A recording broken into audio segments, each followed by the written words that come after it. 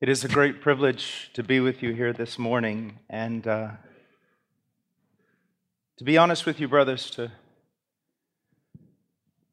tomorrow, I believe it is, I'm going to be preaching in the main session.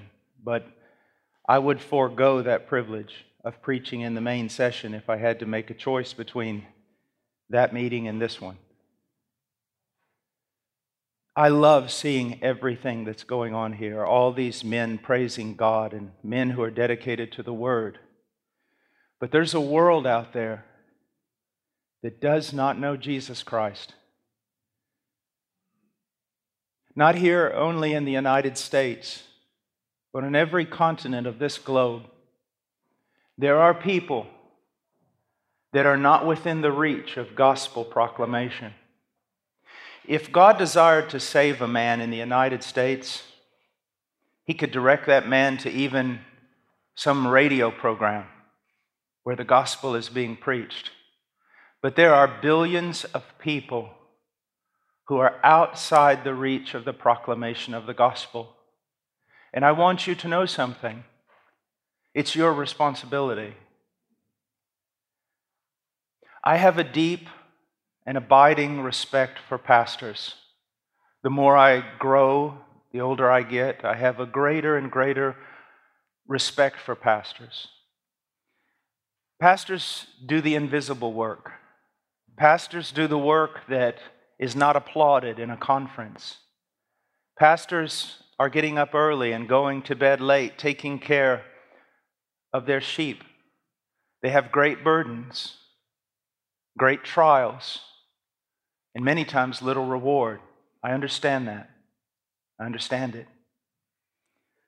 And I understand that you may be here today struggling with a small flock, burdened about things that are going on, even right now as you sit here in the conference, things that may be going on in your church. I understand that. But brothers, in spite of all that, it does not give us an excuse to step back from the Great Commission. It does not. This is our task as men of God, to work and labor until the Master calls us home. And to look not only to our sheep, not only to the people in our own congregation, and not only to our lost neighborhoods, but we are called upon to look out to the world.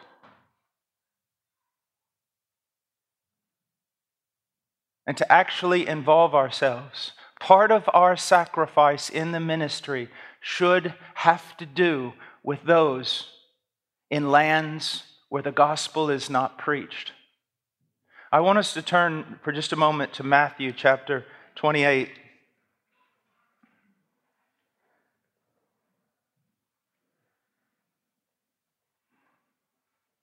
Verse 16, but the 11 disciples proceeded to Galilee, to the mountain which Jesus had designated. When they saw him, they worshiped him, but some were doubtful.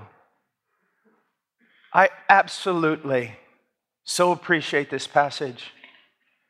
We are looking at 11 men who we can honestly say conquered the Roman Empire.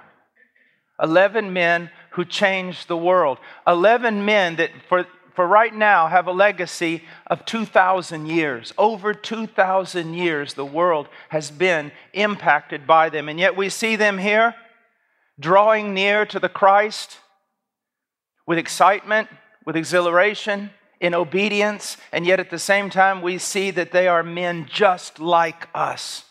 They're struggling with doubt. They're fighting back fears. They're thinking, what's going to happen to us? What's going to happen to our families? What is this going to cost? What does it mean? They were just like us. And yet, these men, most of them dying as martyrs, most of them the world would say they were abject failures. And yet we know today that God used them to overcome the Roman Empire and bring the gospel to the whole known world. They were men like us. But they did such great things. Why? Because they have a God like ours.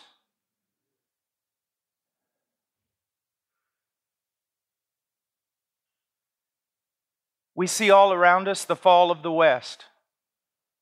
Really, honestly. It's not an exaggeration.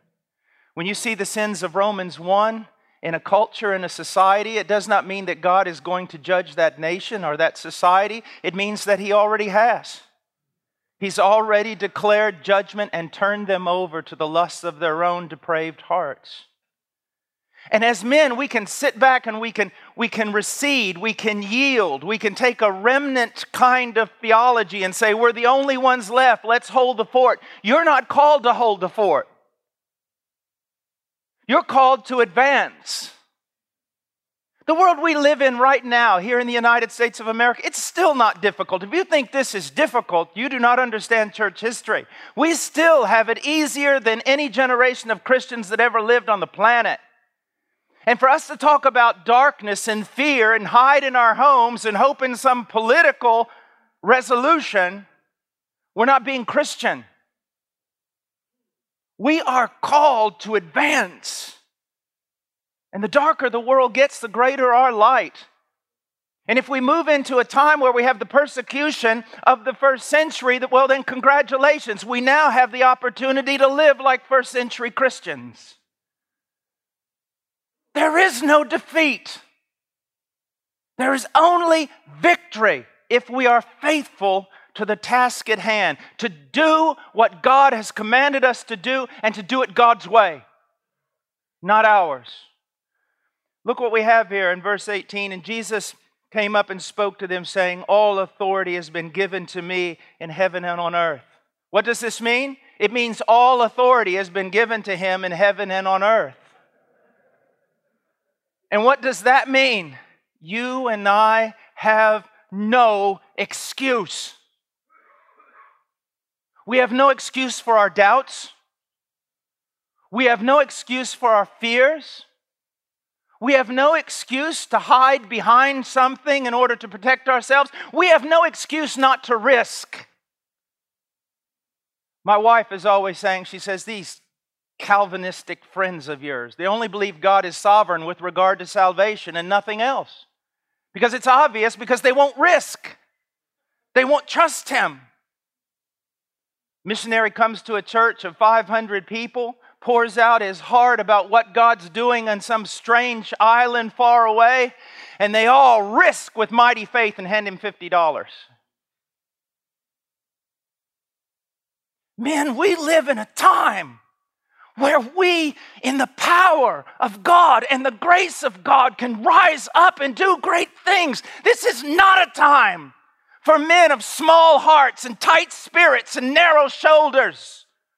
This is a time for men to trust God and to take it on. In ourselves we can do nothing. Nothing. But in this statement that all authority has been given unto Him in heaven and on earth, in this we can rise up and say, bring on the lions. Bring them on. All authority has been given unto me in heaven and on earth. Go. Go. Go.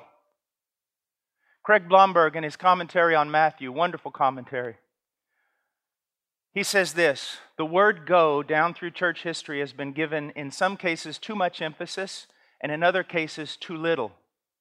What does he mean by that? In the case of the word being given too much emphasis, we have people and churches and pastors who say, the world is so needy, we just need to send people. Doesn't matter if they qualify, doesn't matter if they're trained, let's just get them out, get them out, get them out. We got to get people out there. Some missionary half-trained is better than no missionary at all. That's not true. Half-trained missionaries have done more damage to the work of the kingdom than you could ever imagine. So it's not just go. But then on the other hand, there's another group of people that say, well, you know, this is not the imperative in the text. The imperative is make disciples. And so we'll make disciples, and they forget about go. They just think, well, I'm going to bloom where I'm planted. And that's wrong too. Pastor, I know you've got so much to carry, but by the authority of God's word, I'm going to put one more thing on you. You're to look out into the fields, not just the fields of your neighborhood, but you're to look out into the fields, the places where there still needs someone to go. You're to look there. You're to pray for that. You're to ask, Lord, what can I do? And you're to inform your church. One of the most terrifying realities of the ministry is that your church, sooner or later, if you stay there long enough, is going to imitate you. You can preach about evangelism all day long, but if you're not evangelistic, your church won't be evangelistic. You can talk about missions all day long, but if you as a man is not risking your life and finances and everything else for missions, then your church isn't either. I know a church that when it was under a certain pastor down in southern Georgia, an independent Baptist fundamentalist church, they had about less than 100 people. Less than 100 people, no doctors, no lawyers, blue collar. And they, on the average, gave $200,000 a year to missions. And the pastor, in that beautiful Georgia accent of his, he'd say, Brother Paul, I just discovered this. You take care of missions, God will take care of you. And that's what I've taught my people, and they believe it. When it says go, it divides the Great Commission into two things. One, you're either to go or you're to train and send those who do go. That's how Great Commission lines up. Either way, it requires the same devotion. If you have been called to be a pastor here in the United States, praise God for you. I believe it's the highest calling there is to be a pastor. Then you are called still to the Great Commission. If you are not called to go, you are called to train and you're called to send, either directly through your own church or through something the Lord has raised up and through which your church might work. You are called to be involved. Now, he says here, go therefore and make disciples of all nations, baptizing them in the name of the Father and the Son and the Holy Spirit, teaching them to observe all that I command you. And lo, I am with you always, even to the end of the age. Now, of course, we don't have time to go through all of this. But here's what I want you to see. From this, we understand that missions is a theological and doctrinal endeavor. It is. It is didactic. Missions is not about sending missionaries. Missions is about sending God's truth through missionaries. There is more missionary activity in the world today than there has ever been, and most of it is a mess. One of the greatest things that could happen on the mission field is to call most of the missionaries home.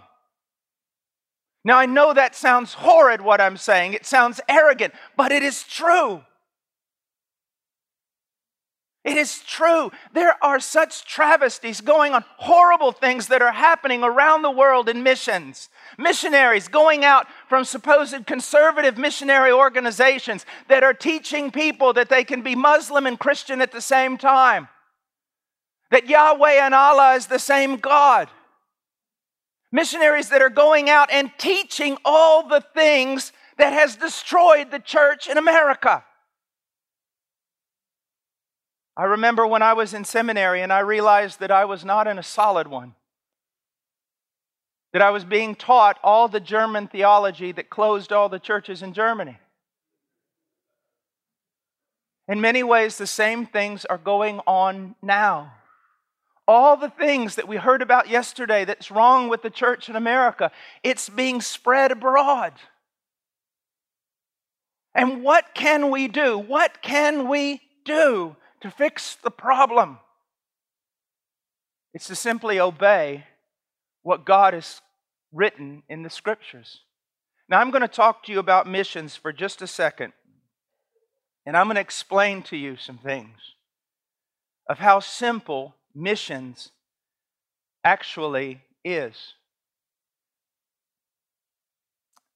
Let me read you this. In the New Testament, missions is church planting. The primary goal of missions is to plant a biblical church. It is that. All you have to do is study the life of the Apostle Paul and those co-laborers who were with him, and you will see he had one priority. The ultimate goal was to plant a biblical, autonomous, local church. Now, in the New Testament, missions is church planting. Now, here's the question. How do you plant a church? How do you plant a church? Well, here's the answer. The same way you pastor one. I have had it up to here. With every new fad coming down the pike about mission strategies, church planting, church growth, and all of it is just an excuse not to do the simple and difficult things that Jesus Christ commanded us. And what is that? How do you plant a church? You plant a church the same way you pastor a church. And how do you pastor a church? 2 Timothy 4:5. You do the work of an evangelist. You do the work of an evangelist. And then what do? You pastor and disciple those men who are converted, those people who are converted. You disciple them all. You preach to them all. You pastor them all. So you do the work of an evangelist. Those who are converted, you pastor them, which includes, of course, teaching and discipling them. And then what do? You set your sights on faithful men and train them to be elders. I want you to look for just a minute. Look over at 2 Timothy.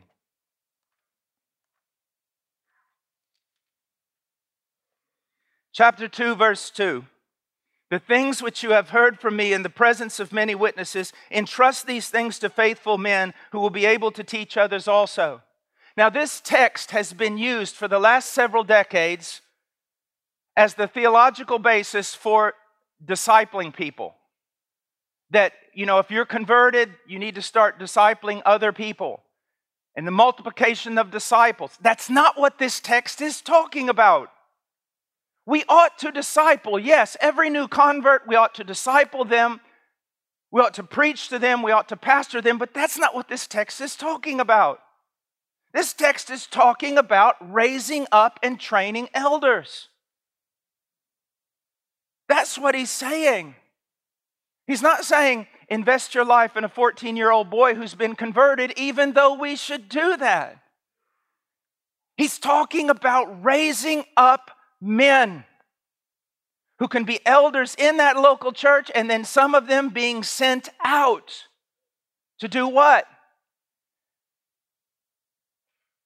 To do the work of an evangelist, to pastor and disciple those who have been converted.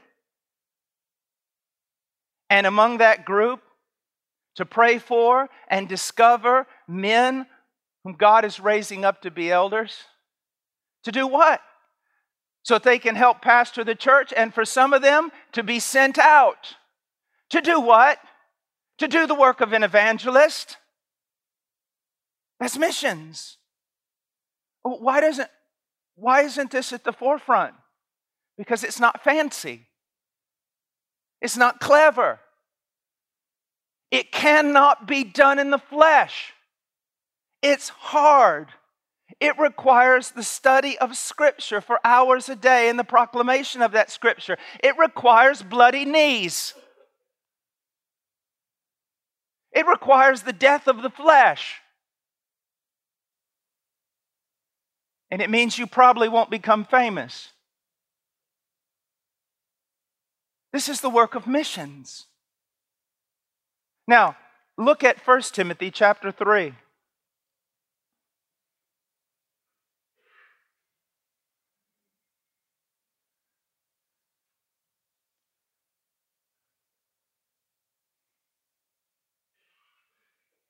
In verse 1 through 7, we have what's known as the qualification of elders, don't we?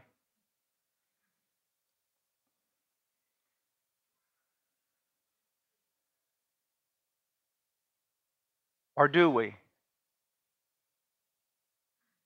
I've heard people say, well, yes, these are the qualifications of an elder, but I'm a missionary. I don't have to have these qualifications. Really? I'm not going to be an elder. I'm going to be a missionary.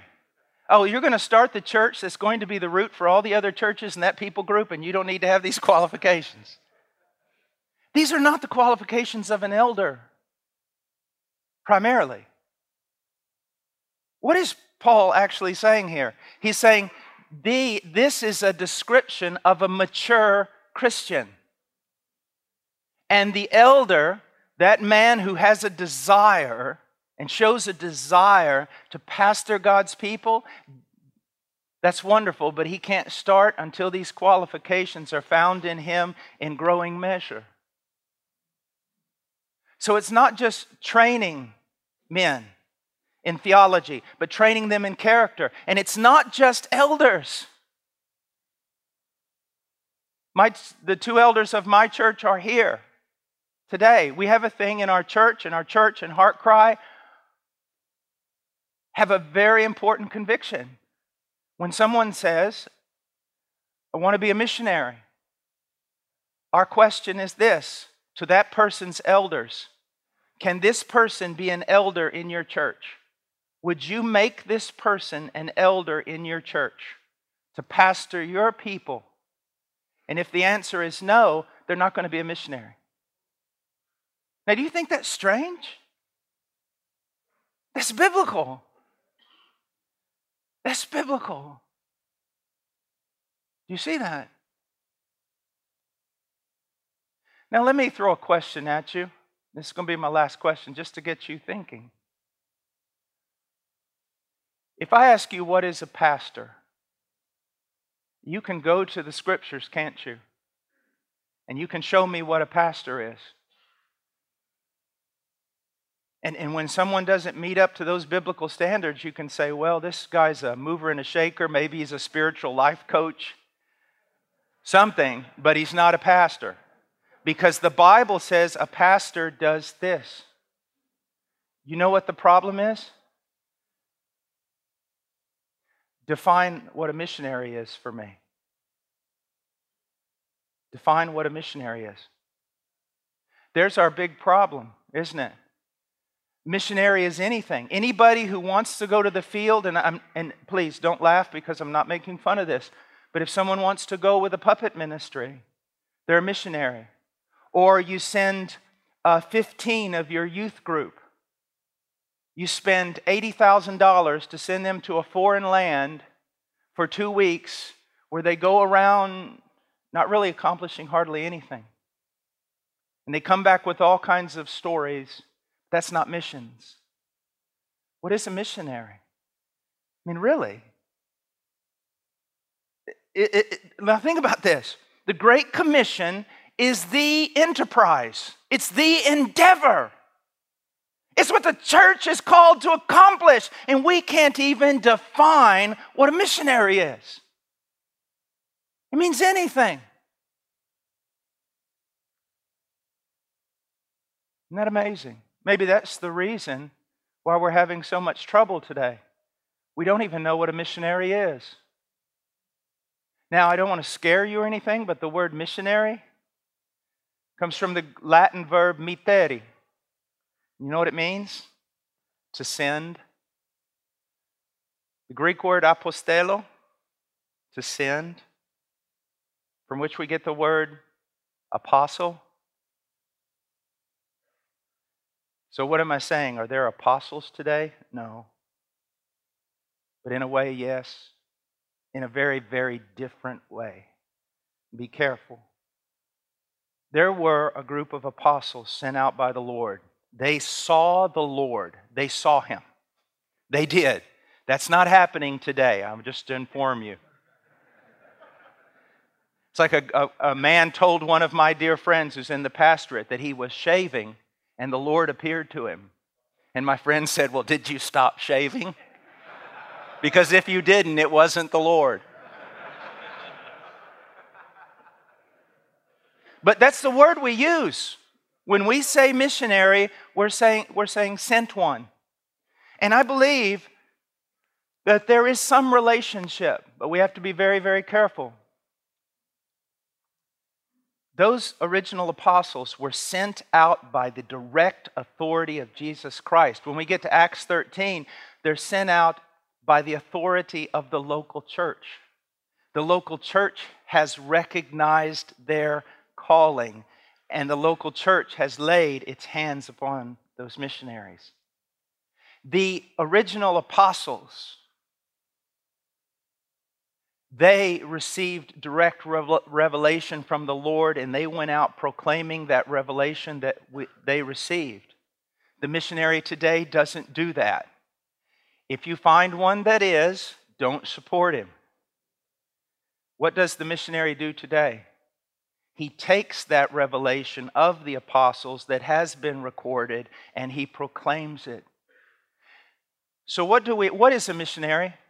A missionary is a man who has been called by God and has the desire to go out into the work of missions. He is a person that, through the grace of God and the diligent study of Scripture, has now met the requirements of a true minister of Christ as set before us in 1 Timothy 3 and Titus 1.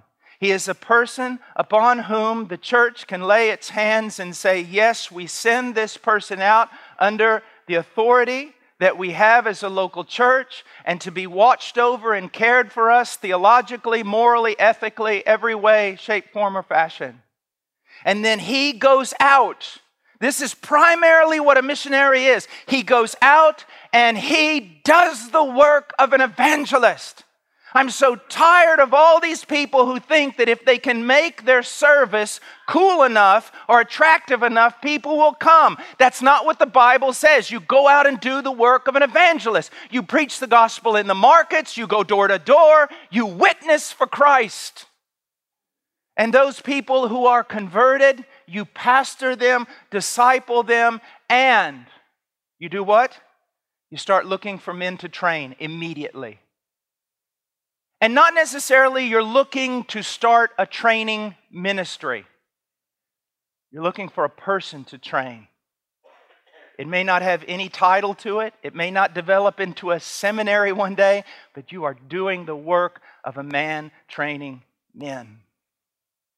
And then as a missionary, you either decide, God has called me to pastor this people now for the rest of my life, or in raising up these men, you turn the work over to them and you go plant another church.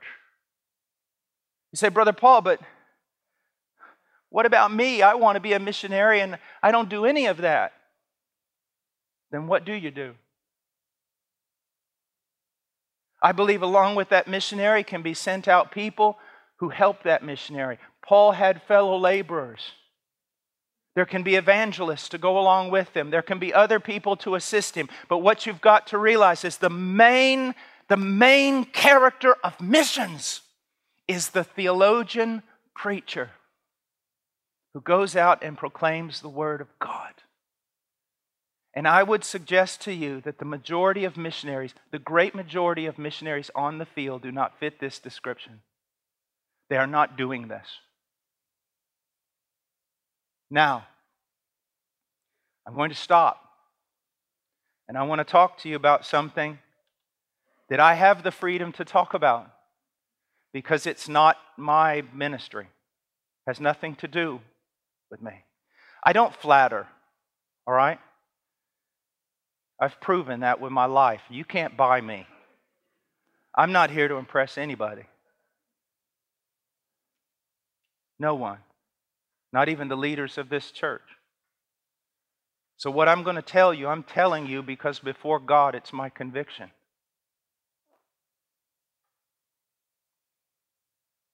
We support indigenous missionaries around the world. And we praise God for those American missionaries out there that are truly missionaries.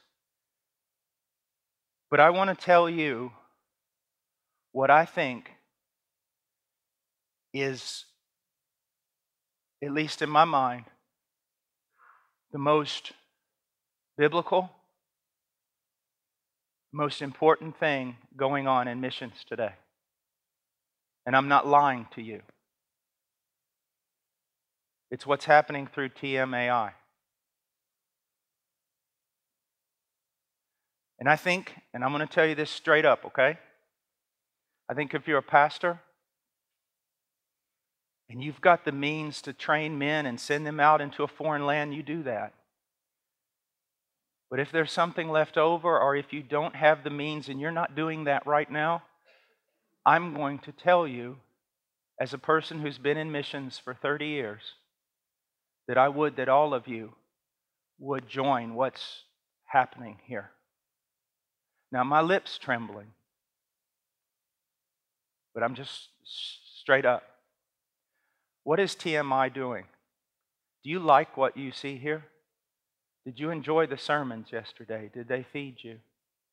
The things that you heard and saw, and their strategy of church planting and preaching, did you enjoy this? Is that why you're here, isn't it? Because you really appreciate this, right? That's why I'm here. TMI is seeking to do this, and not just seeking, is accomplishing it, to do what you see here all over the world. They are.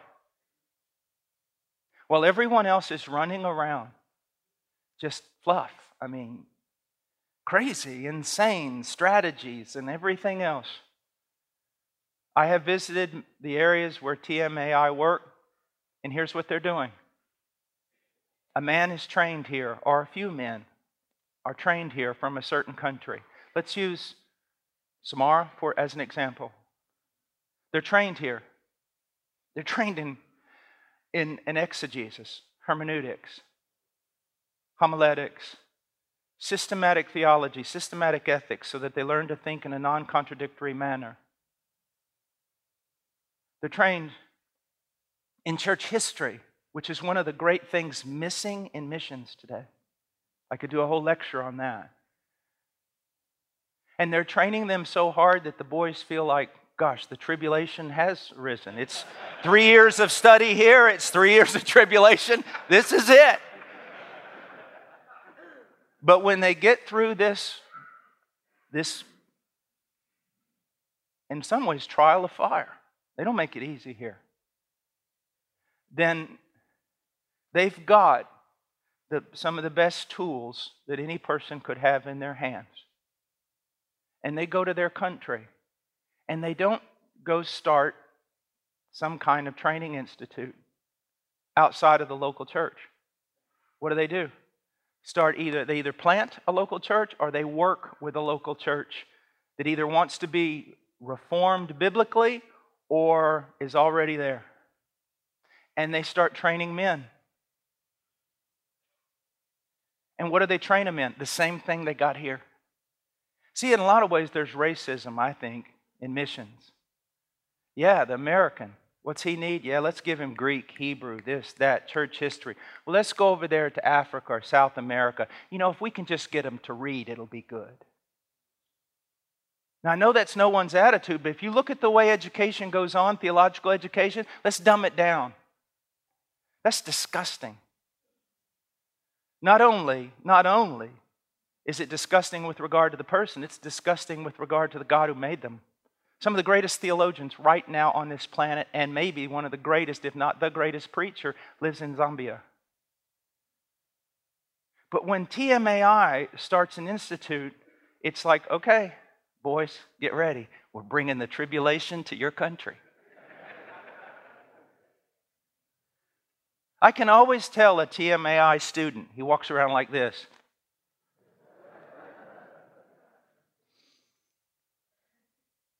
And so you go to Samara. Are there other places here? There's a lot of other places around Europe, New Zealand, different places. I'm sitting there preaching in Russia, and I look, and on the front row, the students have their Greek New Testaments out, following me. I can't find hardly any place in the third world or anywhere outside the United States where I can go where they're being trained in real biblical counseling. See, first of all, it was Christian counseling. Then people said biblical counseling, but now everybody claims to have biblical counseling, so you have to go real biblical counseling. I don't know what the next adjective is going to have to be. Maybe really, really biblical counseling. No, really, no fooling biblical counseling. But I can sit there. I could send, if my son was called, one of my sons was called into the ministry, I could actually send them to Samara. And they would get a better education. And when I mean education, a spiritual training than they would in most places in the United States. And what I'm saying, pastors, listen to me. For example, and I'm going to stop here so that we can do some questions. But let me give you an example. Sometimes people will come and they say, why does Heart Cry only have something like, 240 missionary families? We support indigenous missionaries. Why do we only have that many missionaries on the field? Why don't we have more? It's not because of a lack of funds or a lack of faith. Jesus never said, the harvest is great and the money is few. He said the harvest is great and the laborers are few. And so people will say, well, come work in this country. And we go, is there a biblical church with biblical elders training men that can be sent out and that can be held accountable theologically and ethically? No, then we can't. And that's why a few years ago we began to work in a small relationship, but a wonderful relationship with TMAI. If they call me from Samara today and they say, we've got a missionary ready to go out, we don't have to go to Samara. We don't have to investigate. And then we don't have to sit there and go, okay, we got to get somebody over there, every month to make sure this guy really is doing what he's doing. We don't. Why? Because he's been trained at Samara. He's being held accountable by those men, the local church, and everything else, being watched over. So it's a wonderful thing. And in other places in the world, it's the same way. In places in Europe, all over. And that's what I'm saying. Men, we need more North American missionaries than ever. But at the same time, this thing of working with indigenous peoples is absolutely fantastic. But the problem has always been, we know, but what do we, how can we be sure they're trained? How can we be sure that they're really doing the job, that they're working, they're doing everything they say in their letters? That's always been the problem, hasn't it? That's also the problem with North American missionaries too. But when they're sent out from a local church in that country, a local church that has biblical elders, a biblical training program that is united with this church here, then it's like, wow, now we can do something. And that's what I want to encourage you. And again, I can do this because it's not my ministry. It's what I believe in. TMAI could grow a lot more. They have the men, they have the integrity. It could grow a lot more. Whether it's starting up institutes, whether it's helping to train men, whether it's funds to bring young men here who want to be here but don't have the funds to study, or whether it's helping the teachers, the indigenous teachers that have been trained here to go back and teach all over the world. That's something that you men can do. Your churches can do. So billions of dollars are spent in missions today, brothers, and it's wasted. It's wasted. Where are you going to find a group who says, okay, this is what we do? We do the work of an evangelist. We pastor the people who are converted. We train those men. We send them out. We hold them accountable. Where? And all of you can be a part of that. You know finally that there's some place where you could actually direct your people to invest their funds without having to worry about on the day of judgment, what's this going to mean for me? Did I waste God's resources and the resources of God's people? The thing about it is, this work that you will be a part of isn't glamorous, isn't fancy. It's just hard and right. And as someone who's been in missions for 3 decades, I know I only look like I'm 25, but honestly, 3 decades. I can tell you that I sleep at night with regard to all the men that we help support through TMAI. I sleep at night. Now, brother, come on up and we'll... Any questions? Thank you, Paul.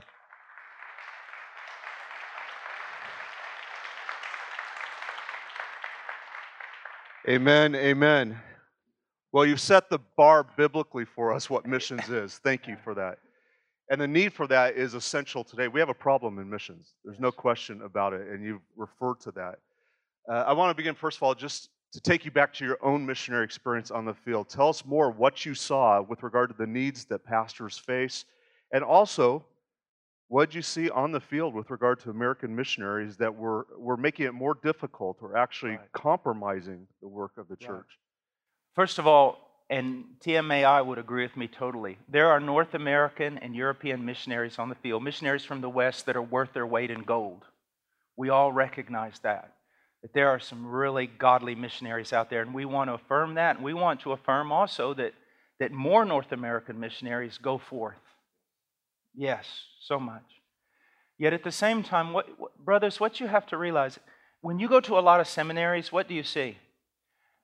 At least in my experience, you see kind of a division. The guys who are going to be professors one day, study Greek and Hebrew and church history and systematic and all this.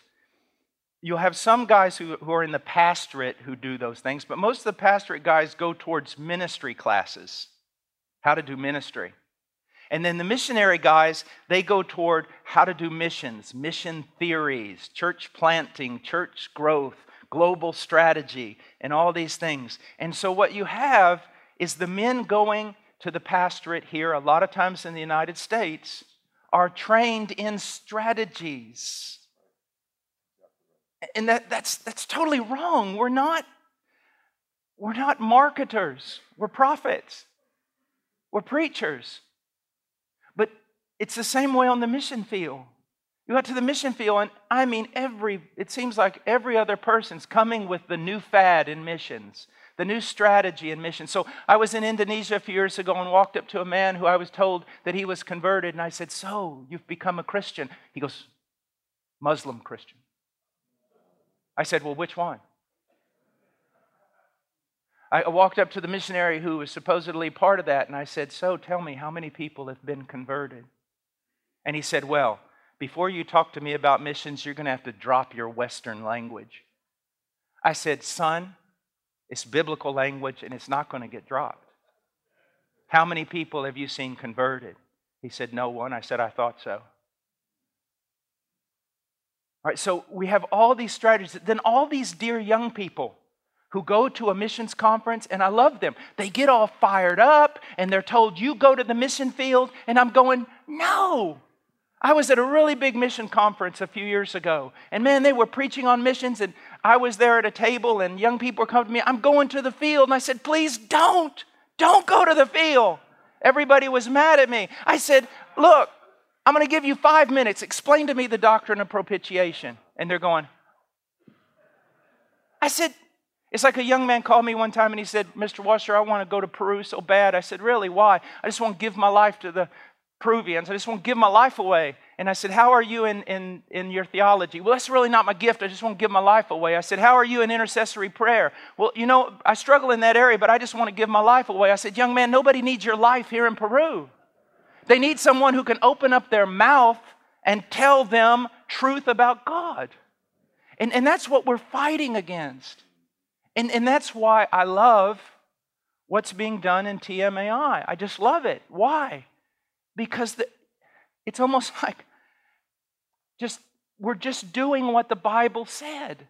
Training men to preach, to train men to preach, to train men to preach. Look what it says. Go into all the world and preach the gospel. Not an interpretive dance, preaching. You're putting your finger on something that we need to understand. American pragmatism is what defines missions today. Right. And that's a man-centered approach to advancing the kingdom. That's a theological issue. Yeah. I know you've seen that in a number of places. And if you could comment on that idea of the theological core that informs our approach. When Jesus said, go out and teach them, that tells us that missions is didactic, that it's theological. Now, here's what most missionary organizations do, and this is just true. They reduce their doctrinal statement down to the lowest common denominator with anyone who calls themselves Christian, so that they can bring in as many laborers as possible, and they're sincere. They're not bad people. They're sincere to bring in as many laborers as possible and as many supporters as possible. But here's my question. How can you send out a missionary team of 4 men when all 4 men have, well, 3 of them have differing views of ecclesiology and one of them doesn't even know what the word means? So how do you do that? Or one of them has this view of soteriology and the other one has another view.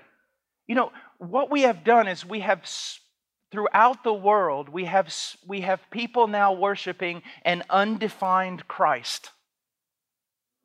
And brothers, there's nothing more dangerous than doing that. It's theological. It is theological. Do you see that? I'm going to tell them about God. Another thing that's happened is we have reduced the gospel. And here's what's happened. It's taken generations, but this is what's happened. If you go back and read Spurgeon, Flavel, Bunyan, all the men, the reformers, everything, you see a gospel so majestic and powerful, an explanation of Calvary to such a degree that you want to fall down and worship. We've reduced that down to 4 spiritual laws, 5 things God wants you to know, and repeat this prayer. All right, so as we've reduced the gospel, the power of the gospel has been lost. So these men, seeing that the gospel, their gospel, has no power, they must go to all the other gimmicks. So we need men who know the gospel, because only men who know the gospel can believe in its power. You see, because of our view of the gospel, when we stand out in a pulpit, we are Ezekiel in a valley of dead bones. We know that nothing's going to happen here apart from a supernatural work of the Holy Spirit, and we know that God has promised most to do that through a pure doctrine being preached. And so we preach the gospel, and we believe that men will be raised from the dead. That's missions. That's what we need. That's what we must have on the mission field. But they must know the gospel. What we're alluding to here is really the core challenge, and I'm going to say it this way, the core problem in missions today is the North American church, what we're exporting. And that's what we're hearing Paul affirm here. I was sharing with the men on Tuesday at our pre-conference event, you need to understand, mission organizations, to get more people on the field, do exactly what Paul said. They may have a doctrinal statement that you could read and say that you agree with, but you don't understand. They're not necessarily asking their missionaries to agree with their doctrinal statement. Some say, yes, you must agree, but some say just affirm the doctrinal statement. And you're sending people out to the field, good people, only to join a team, as Paul illustrated, where there's no agreement to plant a church. The chaos that leads to. I was reading one statistic a few years ago that studied evangelical missions today, and it said that 70% of missionaries never returned to the field for a second term. And when you calculate the investment, it was well over $500 million the North American church was investing in that one statistic. We are accountable. The American church is accountable for what we're doing in missions. Here's my question for you. If that's true, then what's the role and responsibility of pastors here in the U.S. to understand their duty to lead their churches to advance biblical missions? If you're a pastor, you know, R.C. Sproul has a book that we're all theologians. Well, especially if we're pastors, you must be a pastor theologian. You must believe these things, that truth, that doctrine, that definition is important, and you must teach your people. And then depending on the providence of God, how God is working in your life and in your ministry and in your church, you must involve your people in missions. You must explain to them what missions, what it is, and then you must involve them. And how do you involve them? If you have young men that are being raised up, or even older men that are being called into the field, you help train them, and you get them also to places that can assist you with the training. But another thing that you can do immediately, brothers, I'm sorry, I'm just going to say it, you can participate in this ministry. You can participate in this ministry. Your church, if the men who are pastors in this room right now led their church to get involved with TMAI financially, within a year, it could change things dramatically. If I could have these seminaries, these institutes all over the world, and again, it's not my ministry, it would be absolutely wonderful. And then we come along and in different places, according to our means, when these men are coming out and graduating and they're recommended by the local church, then HeartCry steps in and starts supporting them. But here's the thing. You don't need to give money to HeartCry, and here's why. We can't do anything unless these guys are doing something. Training these men. There's a lack of laborers. They're training men. They're training men with everything that you love about this conference. And so I just want to plead with you to consider this. And also, if you're a pastor, theologian who loves the Word, you need to start taking mission trips. You do. And here's, you send your young people who it costs $80,000 to send 20 of them to a foreign field, and they run around for a week and a half. You don't need to do that. Your church needs to send you. And you need to sit with 12 people in Nepal or Russia, pastors who are sponges and starving to death, and just sit there with them and teach them. Or conferences or help. There's so much. You just get in touch with these men, say, what can we do? What can we do to help you do your work? And look, here's some of my sermons. Here's my church. Look at it. I'm a pastor. I love the Word. Is it true that I could go over and just pour myself into 25 men for 2 weeks? Is that true? Could I do something like that? You're the one, pastor. And your church can get behind sending you. And then you come back and you say, yes, what I saw with my own eyes. Not even half the story has been told. We need to do this. I've seen pastors go with us, with TMAI, come back and they're just glowing. They're wore out, but they're sitting there going, in America, I labored 20 hours on a sermon and sometimes people just yawn. Those men were on the edge of their seats just to learn the smallest thing. So this is a great opportunity. Great opportunity. Oh, let me say this. I got to say this. This is a story that happened. This will tell you the state of missions. I got on a plane, I think it was in Bucharest or something, and I'm half dead, and I'm sitting there, coming back from a conference. And I'm sitting beside this guy, and I look, and he's got these statistics and stuff, so I'm like, so what do you do? He goes, I'm a mission strategist. Really? I said, so what's going on in the world? And he started listing all the success, man, God's moving. I said, that's wonderful.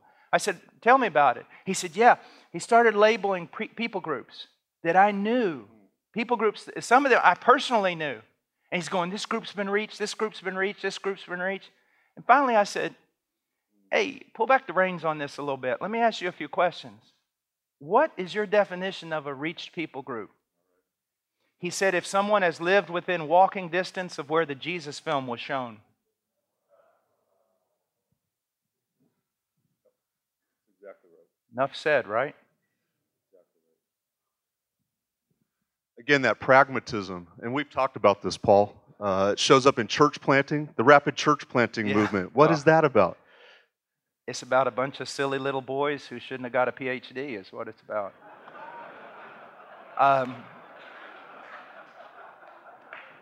Brother, listen to me. Listen to me. Missions is hard.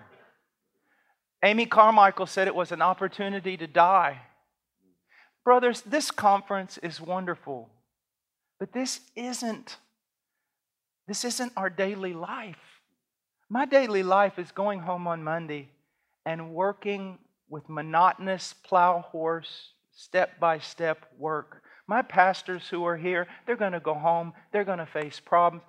It's hard. And you can't say, oh, here we are, 21st century, and still this many people haven't been reached. We got to do something. Yeah, let's follow the Bible. No, we don't have any time for that. But that's been the problem for the last 2 centuries. We don't have time for it. At first, the church was attacked by liberalism, and that hurt missions. Now, it's conservative pragmatism that's killing the church worse than liberalism, to a greater degree than liberalism. Another example of this is translation work. We can get every known language, have a translation in every known language in our lifetime. Let's go. We've been talking about this. But let me tell you where to go. Here's the problem. Listen to me. I saw a thing the other day they were bragging about. I think maybe Michael Chambers showed it to me. I don't know, but this was last year. I've worked a lot in South America, in the Andes and things like that, and it was how we are now. Before it would take years to get a translation, but now we're going to crank out this translation of the New Testament in like 6 months because we're using indigenous translators. Wonderful. There's a group of literally Andean women, about 7 of them, with no theological training or anything, in a circle trying to make a translation. The translations we have in the world today, most of them need to be redone. Some of them are out and out heretical. You cannot preach expository messages out of many of the translations because what they've done is again, it's racism. They look at the third world person and say, we need to explain this text to them. And they make it's not even a dynamic translation. It's not even a paraphrase. I don't know what to call it. Instead of saying, literally what this means, it's something else that they can pull from the garden or the culture or the society or some whimsical phrase in a certain language, and there's no way you can exposit the text. Here's what we need to understand. Most translators are not theologians today. Yet all the great translations, Wycliffe, Tyndale, all those men, they were theologians. And they translated the scriptures literally in the context of the local church. Now, what do I mean by that? They knew that in that translation, they just needed to give a literal, clear translation because they believed that there was a local church that would have local pastors that would be trained in theology and hermeneutics and be able to explain the Word of God to the people. That God works through preaching. That doesn't happen today. I know one translation that was done by a man who, when the translators came in, he was converted from being a witch doctor. He helped them with the translation, and after the translation of the New Testament was done, he went back to being a witch doctor. And there's no concept of mercy or grace in the whole text. And so we need to understand these things. Translations need to be done all over the world so that men can actually exposit the Scriptures. And brothers, that's what, we got a meeting here in just a minute to talk about translating the Scriptures and how to do it. And that's what's going on here. And it's not just TMAI. It's a couple different people and groups trying to work together, indigenous groups, saying, look, we got to take this on, but we can't take it on pragmatically. We got to put our head down and just work and trust the Scriptures in everything that we do. Not look at the time clock. Just trust the Scriptures. Well, and I can affirm that. In my own experience working with our men on the field, being in the room as men are being taught how to accurately interpret the Scriptures, Men who've pastored for years, just sitting there and weeping, realizing that they've been preaching heresy and falsehood, only to have the great joy of being gifted with the training to actually accurately interpret the Word of God. But I've seen these men repent and ask God's forgiveness. That's why the translation work is important. Our guys in the classroom sit with national pastors, and they bring their translations, and they help them actually look at the original languages and determine, what is a good and accurate interpretation of the text. And so we're excited to join this endeavor to look at what we can do by way of editing, revising Bibles that have been translated. But you need to know what's happening at large. There's a movement of pragmatism that, again, in this regard, see, Americans define success as bigger and better, quicker and faster. And that has just penetrated the mentality of missions, and we've been exporting that. So important. And Paul, thank you for your partnership in ministry. You've heard him promote the ministry of TMAI from the heart. I'm grateful to you for that. But really, man, my heart's burden is that you understand your stewardship as pastors. Yes. You have got to stop delegating the responsibility for missions down the chain in your church to people who are uninformed and do not understand the state of missions today. Yes. Do not just quickly send people to the field. Make sure they're the right people. Make sure they're equipped, they're trained, that your church is walking with them, helping them making discerning choices.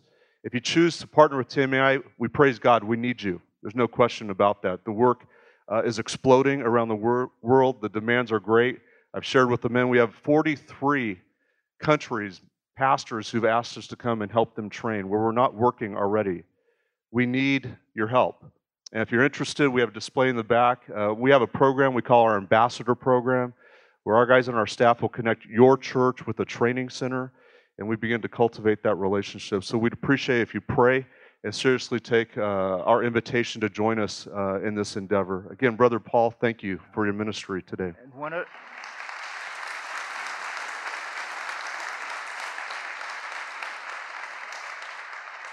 just one other thing that I so appreciate, again, is this. The dignity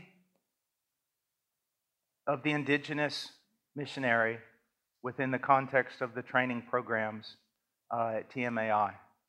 That they're seeking to give to that sometimes third world missionary the same instruction that a Stephen Lawson has benefited from, that John MacArthur's benefited from. They're not trying to step it down. There's an old saying, the samurai sword maker, there's one left in the world today of a true one. And he says this, I trained my disciple for 10 years. He must be a hair better than I am so that my craft improves. If he's one hair less than me, then my craft will decrease. And then with his disciple, it will decrease. And then with his disciple, it will decrease. Our greatest theologians are yet to be found, and they're in the third world. J.I. Packard was asked one time, who's the greatest preacher alive? And he said, you don't know him. And the whole point is he's out there somewhere preaching to 6 people. And that's what I so appreciate about TMAI. When I see those guys in Russia talking to me about biblical counseling, reading their New Testaments in Greek, talking about expository preaching. Man, you just don't see that anywhere, brothers. You just don't see it anywhere. But you see it with this ministry. So I beg you, at least take their information, get on your knees and pray about it. Don't allow your mission program to be caught up in sentimentality, romanticism, or the pleading heart of someone. Do it biblically. Do it biblically. Lead your people into something biblical. Thank you.